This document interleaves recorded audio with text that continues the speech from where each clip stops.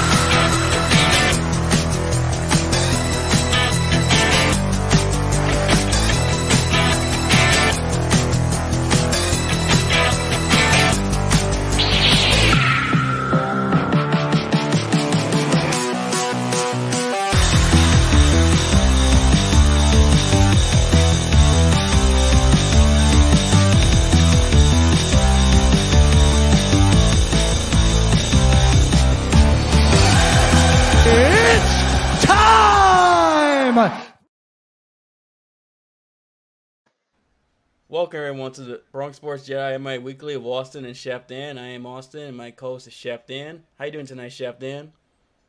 I'm doing well, Austin. I'm getting ready, geared up. It's a big pay-per-view this weekend. I'm getting ready for that. We're about to get right into it. So, yeah, how are you doing today? Doing well. Doing very good. Definitely excited for this pay-per-view Saturday. And 5 days from now. 5 days as we're recording this. Doing this video. I'm excited. I can't wait for this pay-per-view to come through. And before that, just want to mention we do have audio. We are on audio podcast platforms like Spotify, Google Podcasts, Apple Podcasts, Spreaker FM, etc. So definitely hit us up, check us out over there, and listen to us if you want to listen instead of watching, or if you can't, or you don't have the ability to watch us. Definitely want to mention that real quick. And since you already mentioned it. There was no MMA, like major MMA last week, no UFC, no Bellator. ONE FC was a week earlier, so we're just getting right into UFC 273. As you can see on this card, as you can see right here, although unfortunately the Calvin Gastelum and Imanov fight is not happening because Imanov couldn't get his passport visa issues, I believe it was with him, if I'm not mistaken. Couldn't get to the United States, and Gastelum was supposed to fight. I can never pronounce this guy's name. You know what I'm talking about, right, Dan? Nasruddin Imavov. Yeah, Imavov, but there was a replacement for Imavov, the South African middleweight, but I can never pronounce that guy's name. It's I'm not so sure about who was the replacement for this matchup. He has a hard name to pronounce, but he was supposed to replace Imanov, but Gastelum got injured, and unfortunately, Gastelum's not fighting, so it's one less fight on the card, and you can see on the screen, but still a good card overall. Still a pretty excellent card, top to bottom from the UFC. This coming Saturday in Jacksonville, Florida, and I guess we can start with the main event if you want to go there. Yeah, we can get right into the main event. Even though this was supposed to be Alexander Volkanovski versus Max Holloway, number 3 going down. Holloway had to call out of the matchup due to an injury, and so to step up into Max Holloway's place was Chang Sung Jung, the Korean Zombie. So we have Alexander Volkanovski versus Chang Sung Jung, the Korean Zombie, in the featherweight division for the championship. And I wish there was more I could dissect from this fight, but really, for me personally, when you look at the work of prior to the last fight that Chang Sung Jung had, when he fought Brian Ortega, the biggest thing that gave him an issue was the wrestling mixed in with the striking.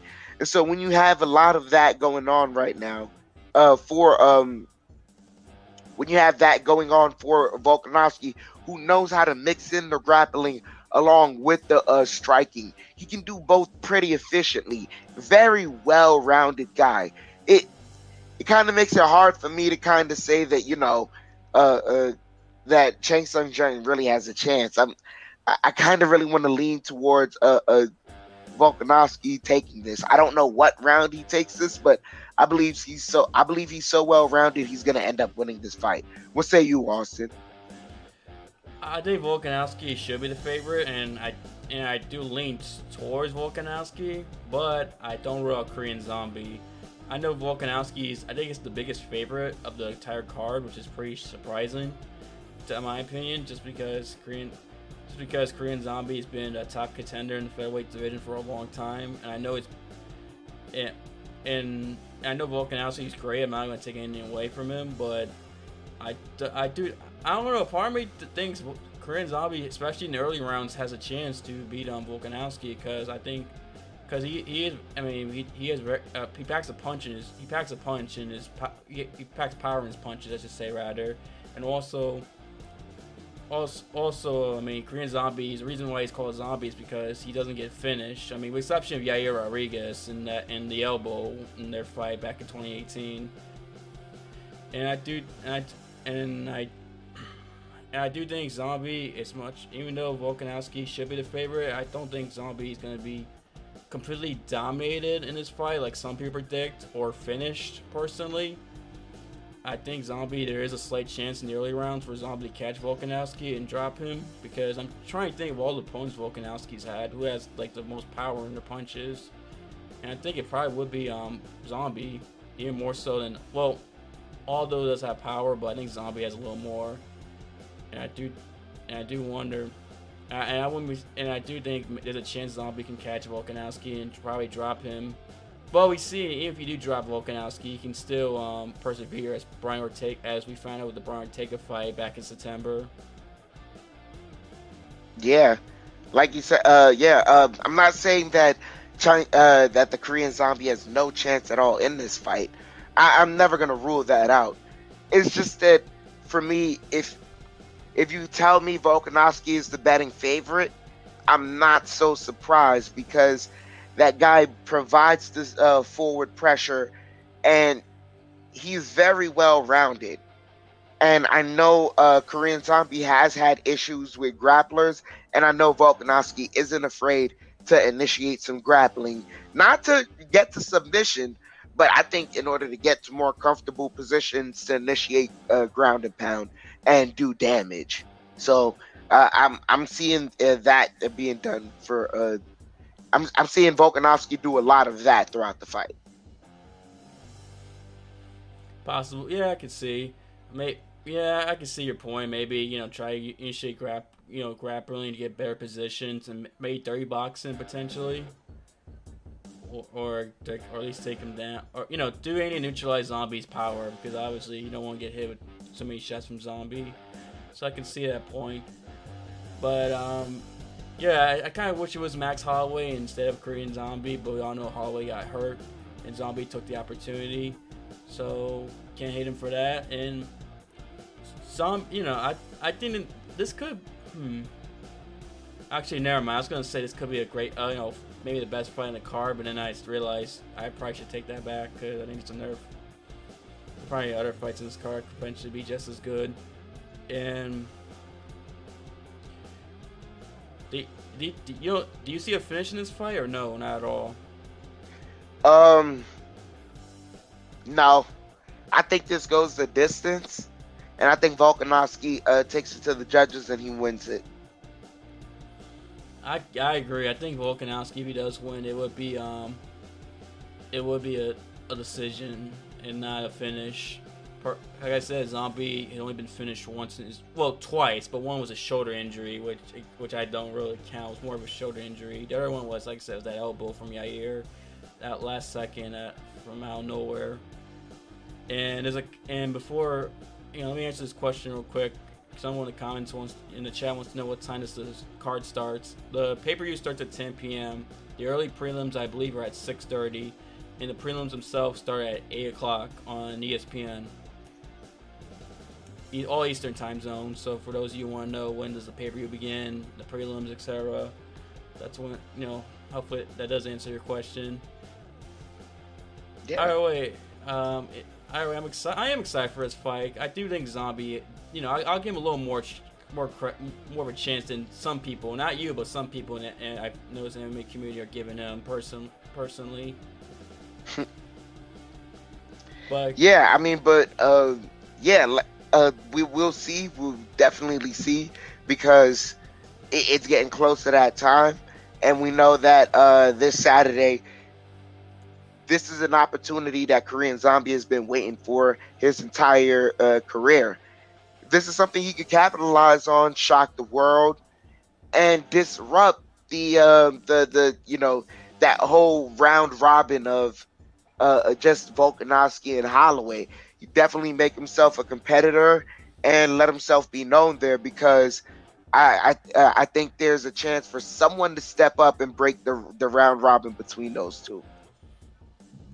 Right, yeah, that's a good point. It is feel like the last 2.5, 3 years it's been the Volkanovski Holloway dominating the title scene, especially after despite Volkanovski have 2 victories over Max Holloway. We all know the controversial one in the second fight. So yeah, this is a chance for Volkanovski break that red robin, as you said, Dan. I mean, yeah. Korean Zombie break it. My bad. Dan said Volkanovski, my mistake. And I guess we can move on to the co-main event. Want to go there? Yeah, we move on from there to the co-main event. In the co-main event, we have the UFC bantamweight title on the line, and a unification bout between Aljamain Sterling and Petr Yan. Petr Yan comes in as the interim champ, Sterling as the official champion. Now this fight it's been a year in the making, because a year ago in March, Petr Yan was the bantamweight champion. Sterling was challenging for the title, and in the 4th round, Petr Yan throws an illegal knee while Sterling was down. Where Sterling couldn't continue, and Sterling was given the bantamweight title. And then since then, Petr Yan's fought Corey Sandhagen back in October for the interim bantamweight title and won that fight, became the champion. Aljamain Sterling got neck surgery, and which is why he hasn't fought since, and why we waited a year for the rematch. And that last fight, a lot of controversy in terms of Aljamain, in terms of whether or not he could continue or not, and the antics afterwards. I know rubbed a lot of people the wrong way about Aljamain Sterling, and this is why a lot of people are looking forward to this fight, and a lot of people are rooting for Petr Yan in this fight. I'd like to know your thoughts on this fight, Chef Dan.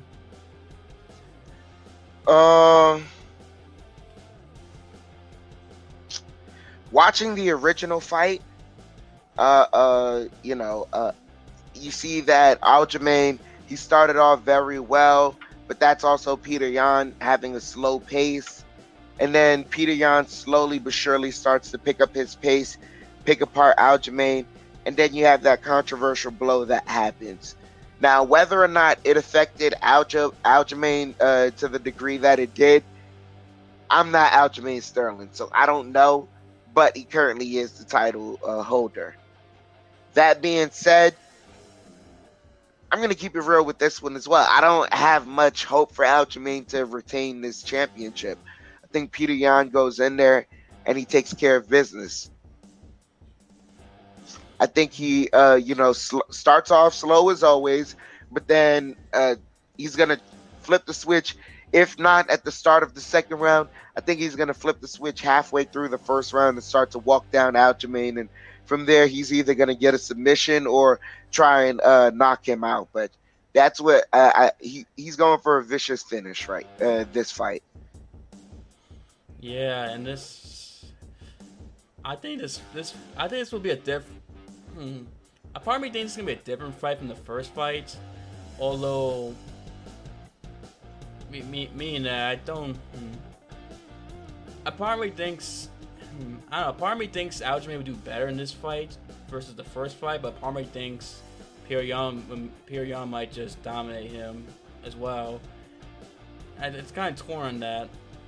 Because one thing about Petr Yan you mentioned is that he got off a slow start, but Petr Yan's known for getting off slow starts. You see the Corey Sagan fight, he got off to a slow start, and the Jose Aldo fight, slow starts, but then the second round, he basically changed his pace and is able to beat down his opponent. Seems like, I don't want to say he takes the first round off, I don't want to say that, but it seems like he likes to start slow and kind of figure out what you're doing and then make adjustment there. It seems like to me. Yeah, sorry for cutting you off. Go ahead. No, go ahead, make the point. Now, I was saying for Petr Yan, what I think we've yet to see is someone counteract his adjustments, because what he's a master of doing is adjusting to the situation at hand and making sure it's what's best for him. Like, he flips the situation into something that's what's best for him, and if not, he'll pull back and reassess. Now, has someone been able to adjust to his adjustments and keep the flow going to where they can, keep flipping it right back to their hand? We haven't really seen that yet. So that's really the key for Aljamain Sterling there, is can he find some way to, adjust to, it sounds funny, adjust to Jan's adjustments and win the adjustment battle there. Yeah, I agree with you there. And I think also another thing that I was going to say Aljamain may do, but I think it's going to be a lot tougher than what I'm about to say, is make it more of a grappling fight where you use a lot of grappling. But the thing is, in that fight, we saw how good Petr Yan's grappling was in the first fight. He did trip Aljamain, take him down several times in the first fight. And we even saw in Corey Sagan fight just how good Petr Yan's grappling is, actually. And even though I think when it comes to the jiu-jitsu wise, I think Aljamain Sterling has the clear advantage. But in terms of actual wrestling, I think Petr Yan's gonna present tougher challenges. Personally, in that aspect, I mean, do you agree with my assessment, or? Yeah, I to a certain extent, I don't think Aljo just goes down this easier this second time around. I think he's learned something from that first fight. I think because we even saw it, he made a calculated effort to kind of extend it to really more so just use up the entire gas tank in that first round and try and finish out Yan. He saw that didn't work, but in the end, it kind of did, because it got him a DQ victory. But you see that you still have to save something in the tank, and if you are going to attack with that ferocity in the beginning of the round, why not go with some grappling heavy offense and try and keep Petr Yan on his back foot, because we've also yet to see someone do that, be effective doing that, and then come out on top doing that. Yeah, that's a good point, and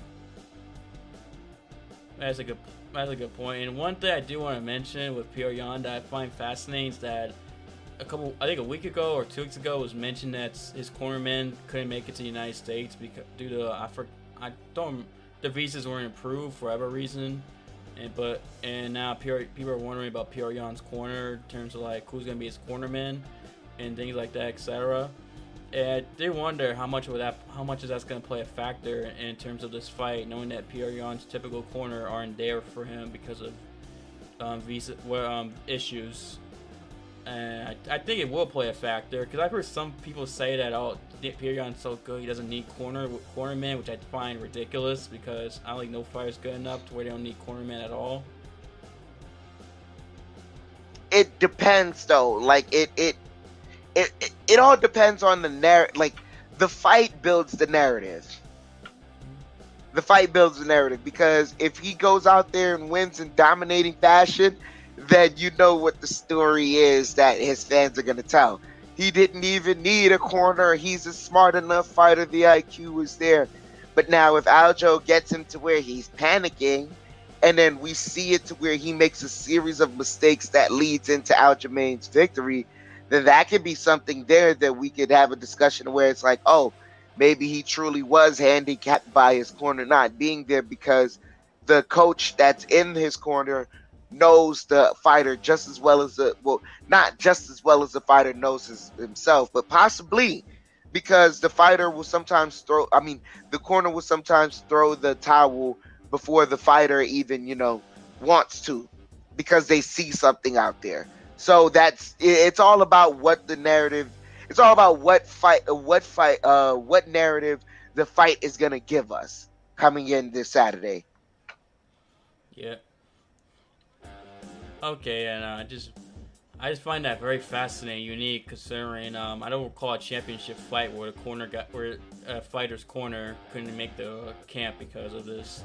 So I find that a very unique situation. I know Sean O'Malley here in Cejudo offered their services, and Pierre Yan was joking, mentioned like they'll be in his corner. Just don't give him, crappy advice.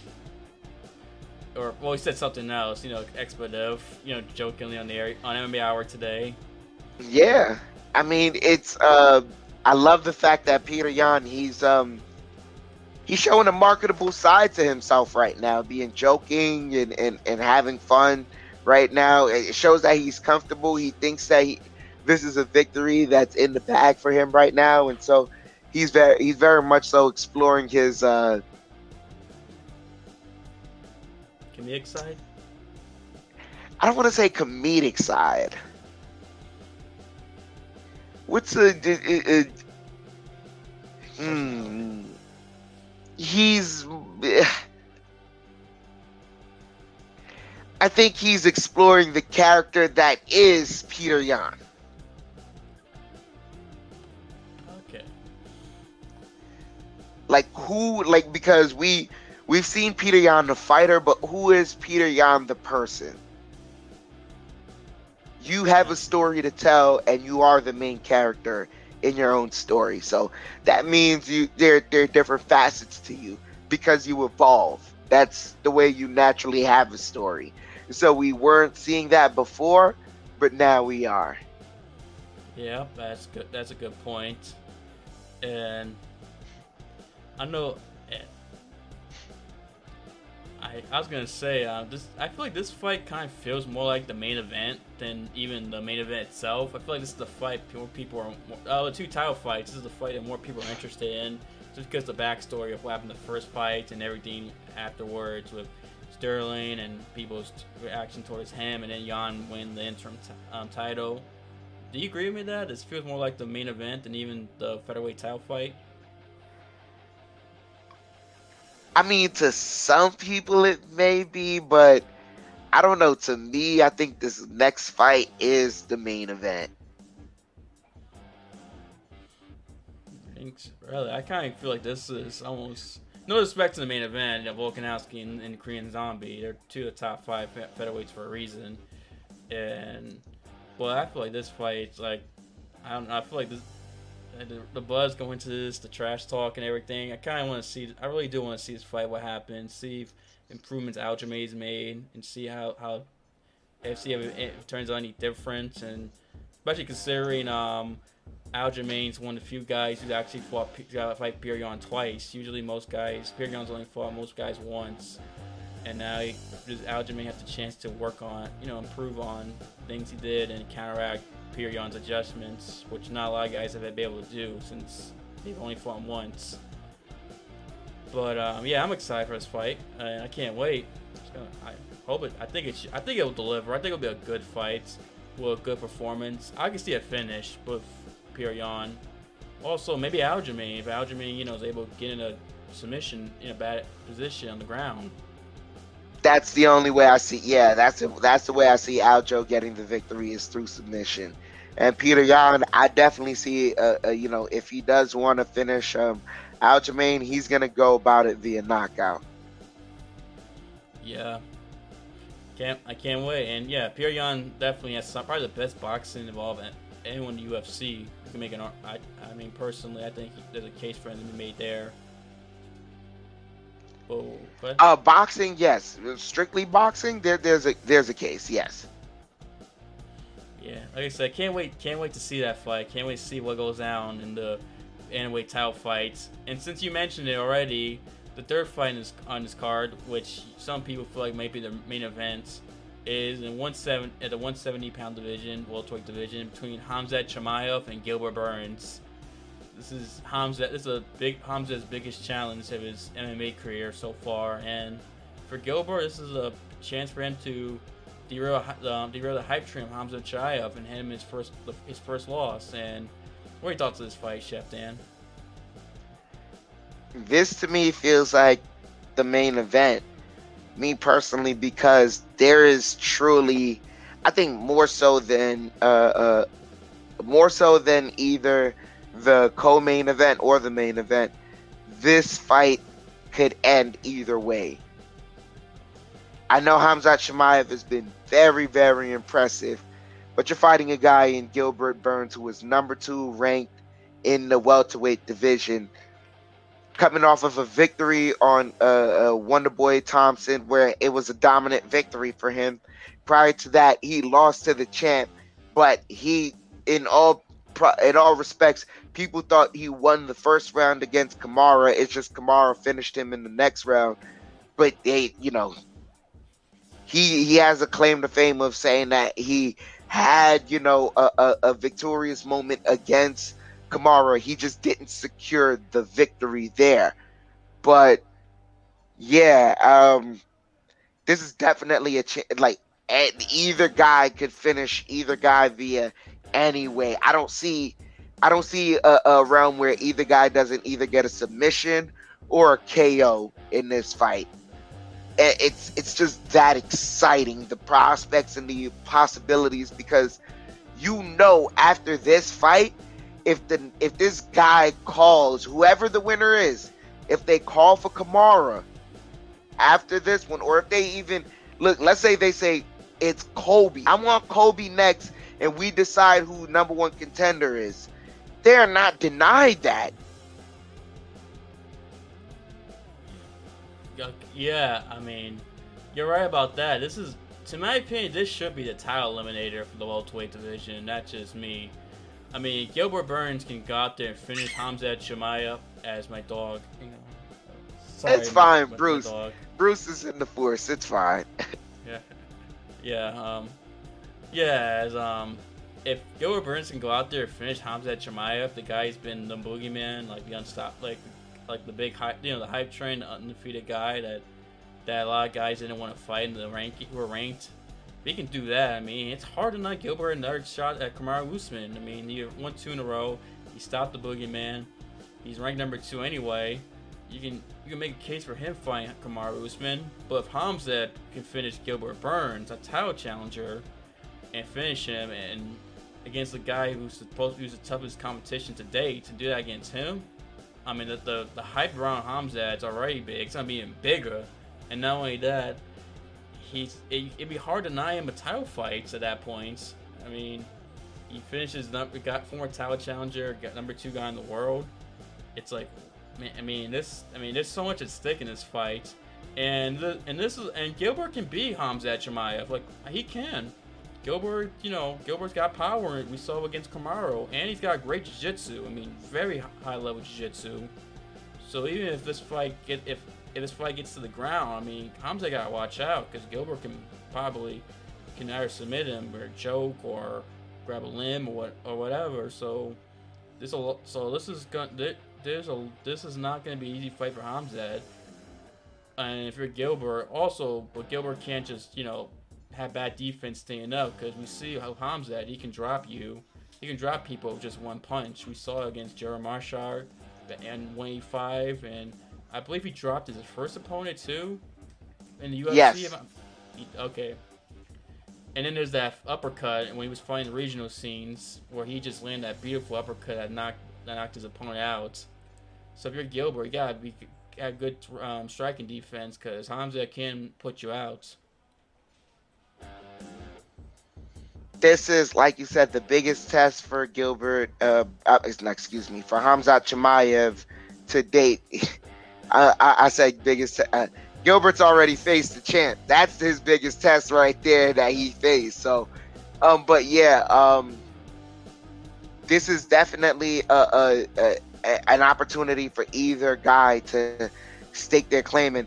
But see, this is the thing. As much as you say it's a title eliminator, if Colby Covington says, I want to fight again for the title, can you deny him?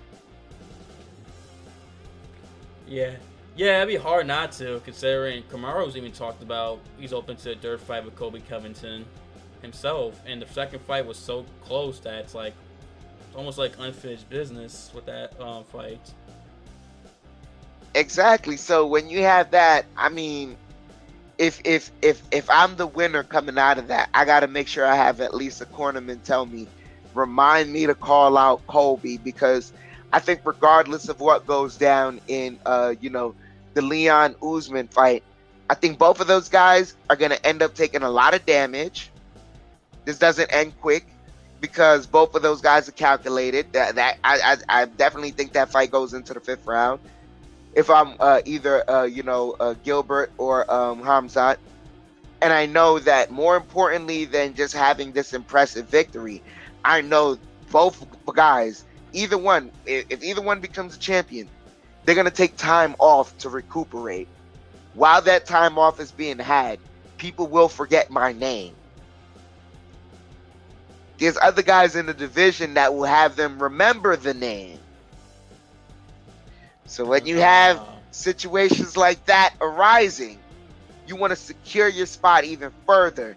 It's nice having that number 2 next to your name, but having that number 1 there, I think that's something that puts you in a good position, because you will always just be one fight away from getting that title shot. So either opponent, man, I'd call out Colby Covington. Yeah, I agree. Well, we don't know when Usman's fighting Leon Edwards. That's we don't know if it's July or maybe August. Who knows? So yeah, I agree. That means even after choice is the smart choice for the one to, especially if they get a great performance. I agree with you 100%. I mean, yeah, I gotta say, I don't know if it's gonna be a lot of damage from both guys if Leon and Usman fight. I'm just not. I don't get too off topic with that, but I just think Kamaru has a great chance. I'm gonna leave it there. When that happens, we can say that, but what I can say is that both those guys are very smart, calculated fighters. So, do you see them really, throw in their entire arsenal in the 1st, 2nd round? No. We both know it's definitely going to go to the 3rd round, and that's where the pace is going to quicken. Now, does it go into the 5th round? We can't say for sure. You're absolutely right. But it is going to go past the 3rd round. Can we both agree there? Yeah, it could. I think it's a good chance, but I think I don't know. I just think Kamaru is just better than Leon. I'm not so on Leon like everybody else. I'll just say that. Okay. Well, other than that, like you said, that fight hasn't been decided. The time hasn't been decided yet, meaning you don't know when. We're waiting even more time. So while this fight here is going down, I call out Colby because I know that's the next fight that can be easily guaranteed. Yeah. Versus me calling out the winner of that fight. We don't even know when it's done, and then after that, we don't know when that fight is going to be booked after that. So, yeah. Yeah, this is exciting. This fight. I am excited for this fight. Like everyone is. So many question marks. We don't know. Both got. If Hamzat passes the test again, my goodness, this hype this brother's gonna have. If he already has enough hype, if Gilbert Burns can end freaking Hamzat's undefeated streak, and his first loss, and also, secure his number 2 position. Gilbert Burns. He's right there for another shot at Kamaru Usman, and also I do wonder if I do wonder how good. I think there'll be a good amount of grappling. I think Hamzat, if he hurts Gilbert, I can see him taking him down, or because Hamzat does got some submission victories. I do wonder how good Gilbert would be off his back against someone like Hamzat, who is a pretty good wrestler himself, wrestling from when he was in Czechia and in Sweden as well. So I don't think. I mean, I do want to know how that will work out too. Yeah, but we both know it's going to be very interesting because this isn't an opponent that we know Hamzat Chimaev can easily ragdoll. This guy is a contender. He's a smart fighter too. This isn't one of those opponents that he can pick up like Li Jingliang and, you know, just carry him all over to Dana and then choke him out and beat him up just in front of Dana and try and make an example. Like, this isn't one of those guys. So very, very interesting. I agree, Frankie. In the comments chat writes, Gilbert's a tough piece of meat. I agree with you there. Gilbert's no pushover. No one pushes over Gilbert Burns. Yeah, I mean, Kamaru Usman got dropped by him before he was able to beat Gilbert. But yeah, I agree with you there. Gilbert's gonna be a challenge. Like I said, that's what's so exciting about this. A challenge for Hamzat. See how good Hamzat really is. That's what makes it so exciting. See how good Hamzat really is, and also we see, you know, Gilbert Burns and show how good Gilbert still is. I mean, don't get me wrong, if Gilbert still loses, he's still one of the best welterweights in the world, regardless. Yeah, but it just goes to show that there's a new guy rising in the contender and in the division, and he cannot be denied. That's what it would show. Yes, I agree. Can't wait. This is definitely exciting. This fight, this Gilbert Burns and Hamzat Chimaev fights. I'm glad Gilbert stepped in and took on Hamzat when a lot of guys didn't want Hamzat, or a lot of guys seemed like they were unwilling to take on Hamzat. Glad Gilbert stepped in. Except, well, Gilbert and one other guy, Neil Magny. Yes, right. Surprised they didn't make that fight, but hey, it works out for Hamzat. He's fine. Gilbert Burns. I mean, I think I'll take that over or Neil. Let's just be honest, considering the opportunity being Gilbert does versus Neil Magny. No offense, Neil Magny, very good fighter. Yeah, it's just a numbers game as far as in the ranking. But like we said, this is going to be a very, very dope fight. And Austin, you looking forward to it as much as I am, if not more. We can move on though from this fight into the women's strawweight division. This is the first fight on the main card. Mackenzie Dern versus Tisha Torres. Very, very interesting here. Very, very interesting because both fighters can grapple very, very well. But we both know when two grapplers enter the ring, what happens 9 times out of 10? They end up striking with each other. So who do you see as the better striker? That would be the primary question there that's on everyone's mind. I agree. And Tisha Torres in her last fight against Angela Hill was very good on her feet, which surprised me because I thought that was going to be her weakness against Angela Hill. She actually was way better against Angela in striking.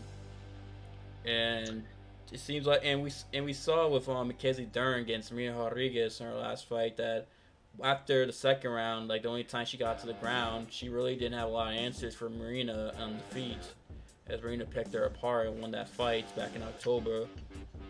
And although Mackenzie, has been working with Jason Perillo, who's one of the better head coaches and striking coaches in all of MMA. He's trained the likes of Michael Bisping, BJ Penn back in the day, and Rafael Dos Anjos, and I think Cyborg even. So we all know how good a striking coach Perillo is. It's just a question of how much Mackenzie's improved since that October fight against Marina. But we both know, I think personally Mackenzie's the better grappler of the two. I know, excuse me. I know that Tisha has a wrestling background. Tisha has shown good wrestling in her past, but I think if this fight ends up on the ground, Mackenzie's got the clear advantage. She's the one woman you don't want to go to the ground with in the strawweight division because she has a better advantage over everybody. But I do think it's going to be a striking matchup. I think Mackenzie needs to make Tisha respect her striking in order to get to the ground. let me ask you: does Mackenzie Dern have a lot of success grappling shorter opponents? Because having the height advantage means you really can't go lower than your opponent as far as base wise.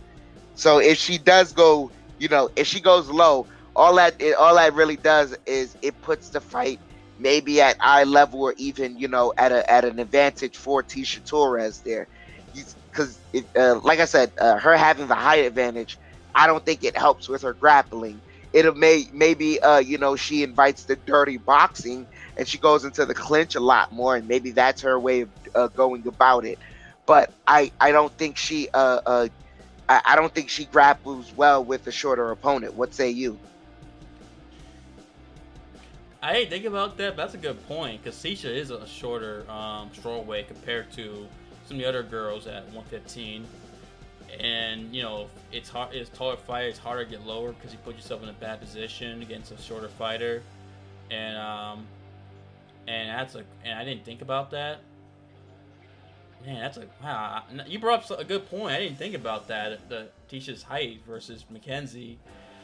I'm trying to think all her fights. How many short opponents did she fight, Mackenzie? I mean, either which way, whether she's fought them or not, that trying to get that advantage of getting lower than a shorter opponent, it's tough. Especially because with Tisha Torres, like she's not short and slight of frame. No. She's a short and compact athlete, so I know she has the strong enough base that if Mackenzie Dern shoots, she can sprawl, get lower than Mackenzie, and push off and keep the fight standing up.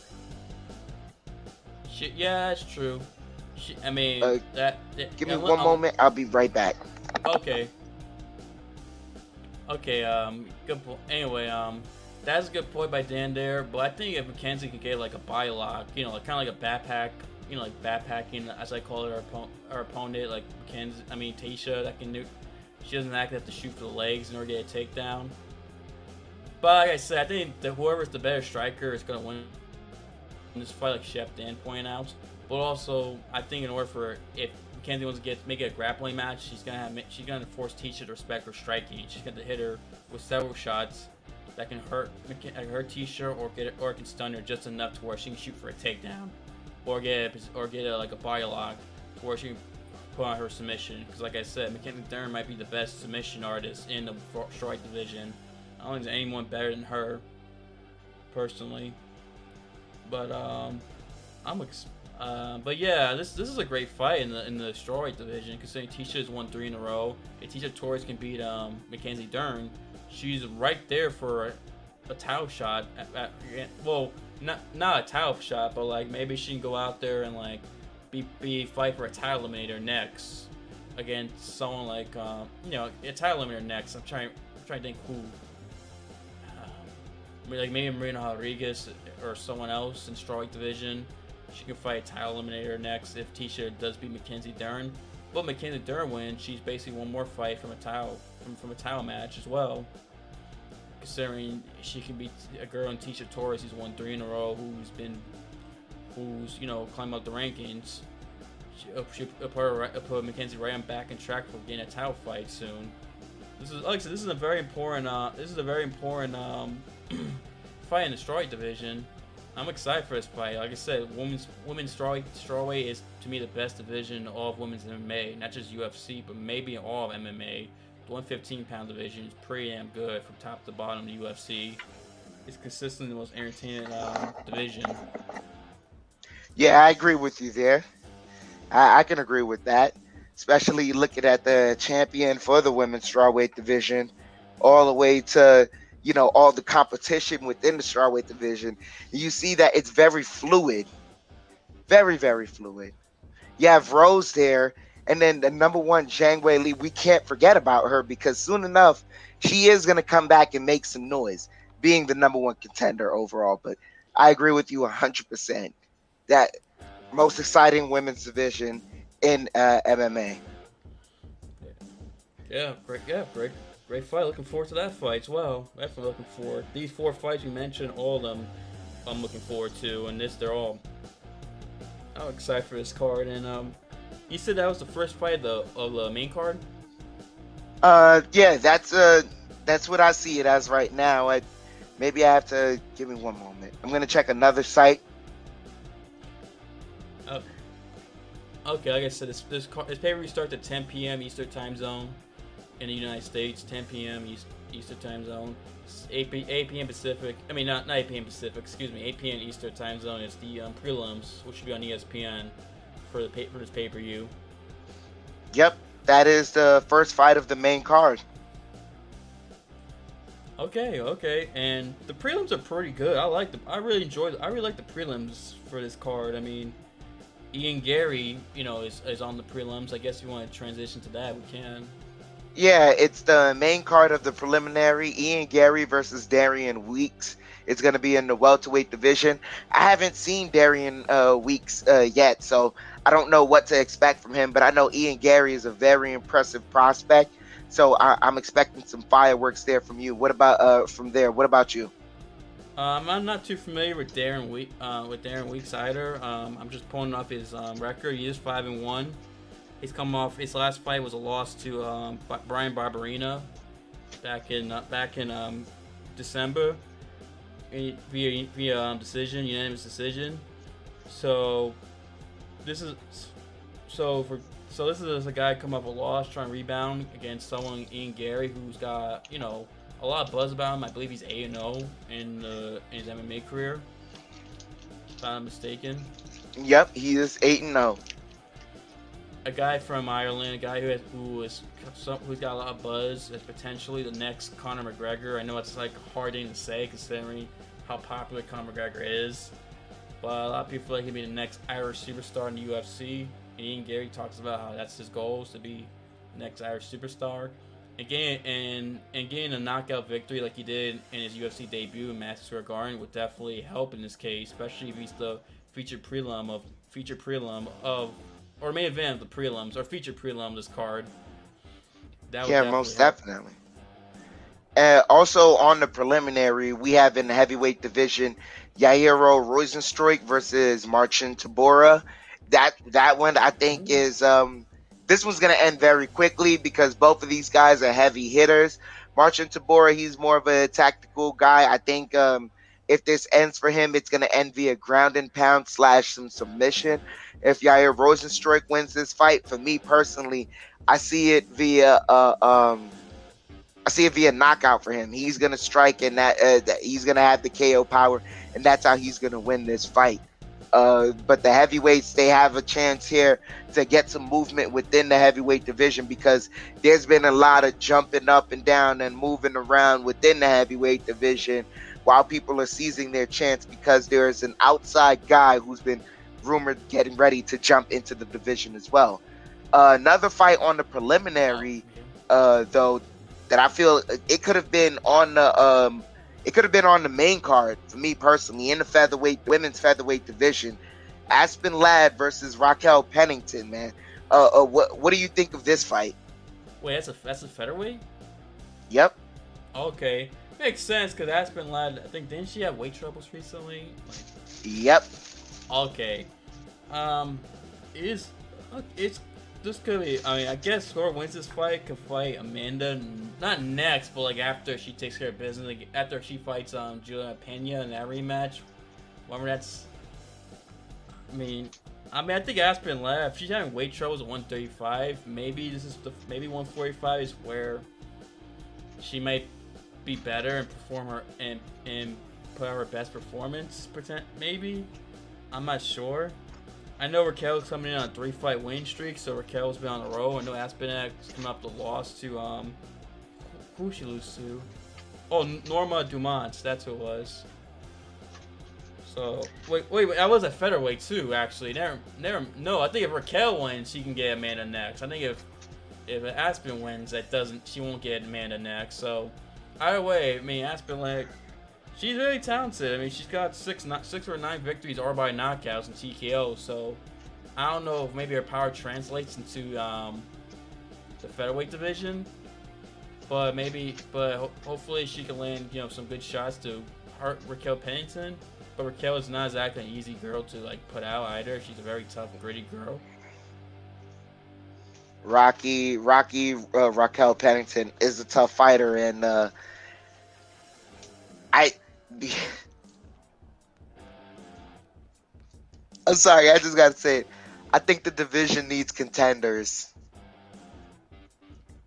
It does. I mean, there's no It needs division. a ranking. 145. Yeah, there's no division. There's no. I have no ranking system, so I don't know where Rocky Pennington is ranked in the featherweight division because they don't have a ranking system in place because there's not enough fighters in that division. You need more fighters in that division, and yeah, it says a lot that a preliminary bout could decide the next title contender. Especially in the division where there's no rankings. I mean, it's not. I mean, I don't consider that's not even a real division where it's 145. I'm just gonna be honest. But you know, it's just not. I mean, like I said, Rick, go ahead. Nah, I was saying, it's the division it is what it is. They have to build it out, but all in all, I think this is gonna be an exciting fight. I think this could have been on the main card as well.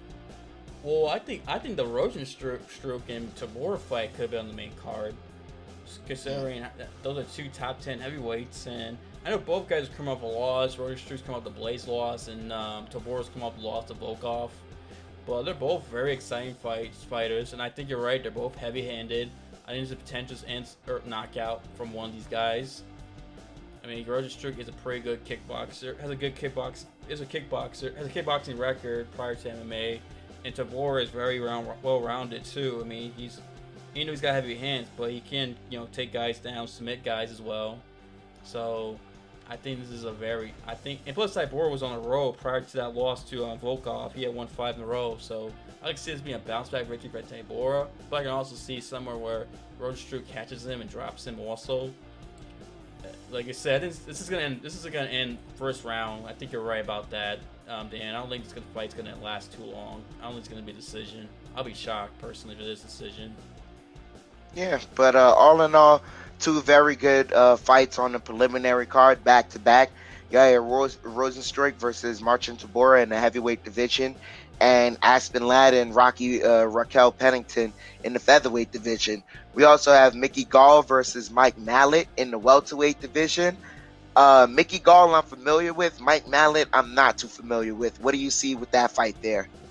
I'm not familiar with Mike Mallet. I know Mickey Gall's coming off his last fight he lost. I just don't remember who the opponent was. I know he lost his last fight. Yeah, Mickey Gall seems like he's a guy he's been in the UFC a while now. It's kind of crazy considering this is his 12th fight, and yeah, he's been in the UFC since 2016 when he fought CM Punk in Cleveland. So, I mean, it seems like, I mean, I don't know. It seems like Mickey Gall recently is like he'll start winning something and lose one, like stop, like win one, lose one type of deal. I don't know if Mickey Gall can put it together and maybe go out, maybe he can go on a winning streak or not. When it comes to Mike Mallet, I don't know too much about him. Like I haven't seen him fight, so it's gonna be my first time watching him. So. Who knows? Maybe he's someone to watch out for. Maybe he beats up Mickey Gall easily. Maybe he goes out there and becomes the next contender welterweight. We shall see. I mean, we're both finding out about him. So, like you said, we shall see. Another fight on the card in the lightweight division: Vince Pichel versus Mark Madsen. Vince Pichel, very impressive prospect, 14-2 in his career. Versus Mark Madsen, who's 11-0. I think this fight, to me, this is a pop or stop fight. And when I say pop or stop, I think it's either going to really pop with the fans, or this is one of those fights where it's like I could have stopped watching it and did something else. It's going to be one of those fights. I don't see it in between being, a very good fight, because both of these, for me, Vince Pichel, what I really remember from him, because just trying to remember him right now, he's a very violent fighter. Vince from hell, Pichel, he's a very violent fighter, throws with accuracy, walks down his opponents a lot. I don't know if I don't remember him grappling too much, but I know he is a striker, a very pronounced striker. So I see that happening. What about you? Yeah, I think both both guys. I know the names. I'm trying to remember now. I know Mark Masson. Like looking him up, I just remember now that he's a silver medalist at the Olympic Games in 2016 at Greco-Roman wrestling. So he's an Olympic wrestler. So I do wonder if how much that's going to play a factor, especially considering he's a silver medalist. If he's going to be taking Pinchot down a lot in this fight. But I mean, I think that that's what I want to see is if Pinchot can stop the wrestling and make it a standing fight, how much we fare in that fight. But Pinchot is 14-2 and Madsen's 11-0, so you get two very good fighters, very good records fighting each other. So I think it should be a good fight. Hopefully, it's not one of those fights that you mentioned where you're basically like I could have done something else instead of watching this. All right, so we shall see. Another heavyweight bout that is on the preliminary card. Alexei Oleinik versus Jared Vanderaa. I'm gonna keep it real. I'm not gonna be all too interested in this fight right here. I don't think this fight has any heavy implications in the heavyweight division, and with so much going on, and neither guy right now I see is gonna pop up to be a contender right now. And not only that, Alexei Oleinik, he hasn't impressed me in his last couple of bouts. What about you? Oleinik's lost his last 3 fights to, unfortunately, started with Derek Lewis and then Chris Daukaus and then it was Sergey Spivak and Spivak, excuse me, Spivak, and Jared Vanderaa has lost 2 in a row to Orlovsky and Alexander Romanov. So you're right. It's not going to affect the heavyweight division that much. It really won't. But someone will get a victory finally, get off their losing skid. And Oleinik it's crazy. Oleinik's been fighting since the late 90s. I think 98, 99 he made his MMA debut. Let me find out. Because Oleinik's been fighting for a while. Like he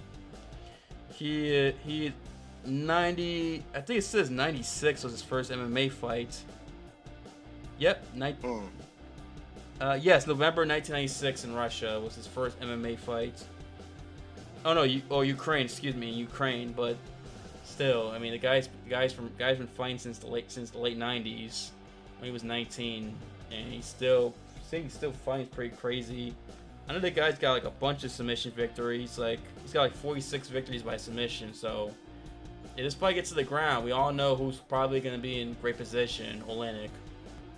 You know, Jared's a lot younger than Oleinik. Oleinik's basically 44, and Vanderaa is like 29. So, and you know, it's heavyweight, and heavyweights tend to age better. I do wonder how much age plays a factor. Although Oleinik does have the experience.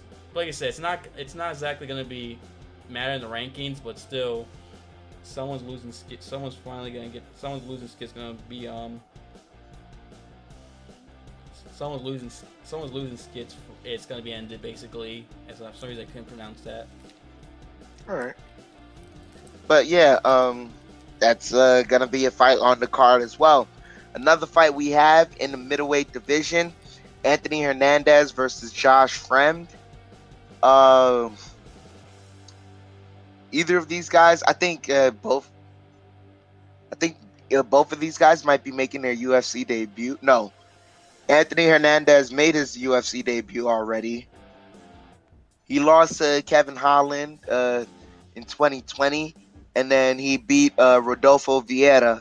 So, all right, I don't remember much of his fights, so this is going to be a reintroduction for both fighters to me. Same. I don't know too much about both guys. I mean, I've heard Anthony Hernandez, but for some reason I can't recall his fights either. Okay. Next fight on the card in the women's flyweight division: Piera Rodriguez versus Kay Hansen. Piera Rodriguez, she's making her debut in the UFC. one moment. Yeah, she's coming off of a victory in the Contender Series, so she's making a debut in the UFC from the Contender Series versus Kay Hansen, who is already in the UFC. Yeah, this is going to be also an introduction as well. Kay Hansen coming off of 2 losses, though, so she's trying to get right versus a contender who's trying to make a footing in the UFC. Yeah, both this fight and the fight prior, I think, are going to be introductions as well. I agree. And first fight on the preliminary is Julio Arce versus Daniel Santos, but in the bantamweight division. Julio Arce, I feel like I've seen him fight before. Seen him fight before. Yes, we did. He fought on Song Yong-dong back in November and got knocked out by Song Yong-dong. Okay. But yeah, so then Julio Arce against Song Yong-dong, who is a prominent name in the UFC as far as coming up prospect. He has a chance in this preliminary to, set his name right against Daniel Santos, who is 10-1 in his career. And I believe he's making a UFC debut himself. So this is going to be an introduction as well. So a couple of fighter introductions early in the preliminary. We're about to find out this Saturday about who some of these fighters are. But I'm excited. I see this is a very good card, very balanced card so far. Yep. UFC had to take a break after coming up with 2 very good cards, and right back into this, man. I'm excited. What about you, Austin?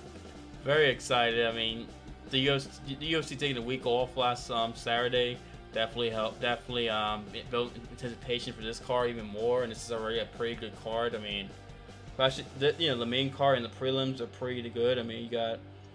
The 2 title fights, the 145 title fight with Volkanovski and Korean Zombie, then you got the bantamweight title fight with Sterling and Yan, and then of course the Gilbert Burns Hamza Chimaev fight. I mean, especially all the hype Hamza that has in his television test. I mean, that's pretty damn exciting. And then you got Mackenzie Dern and Tisha Torres in the strawweight division, 2 ranked girls in the best division in women's MMA.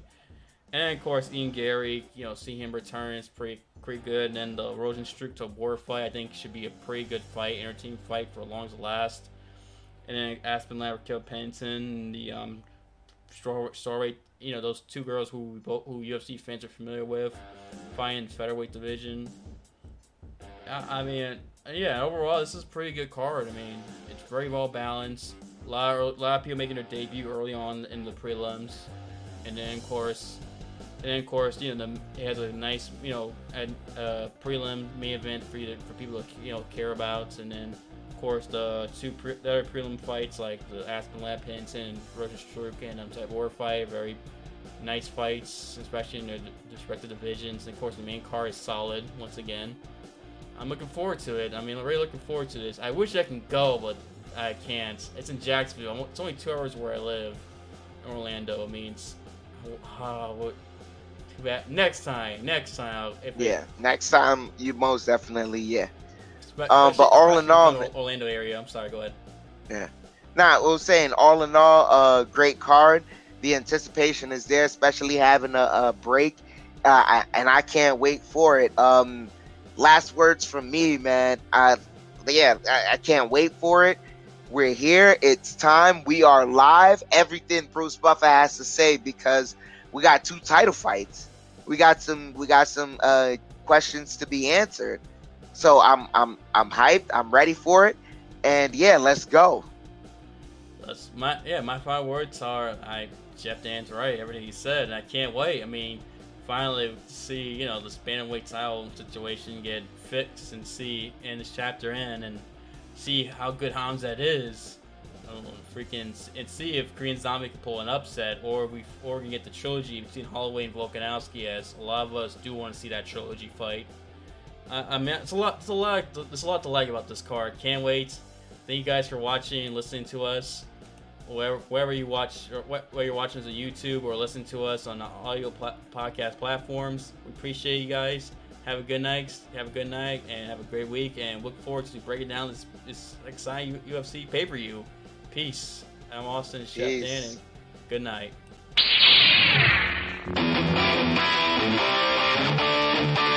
Ladies and gentlemen, we are live!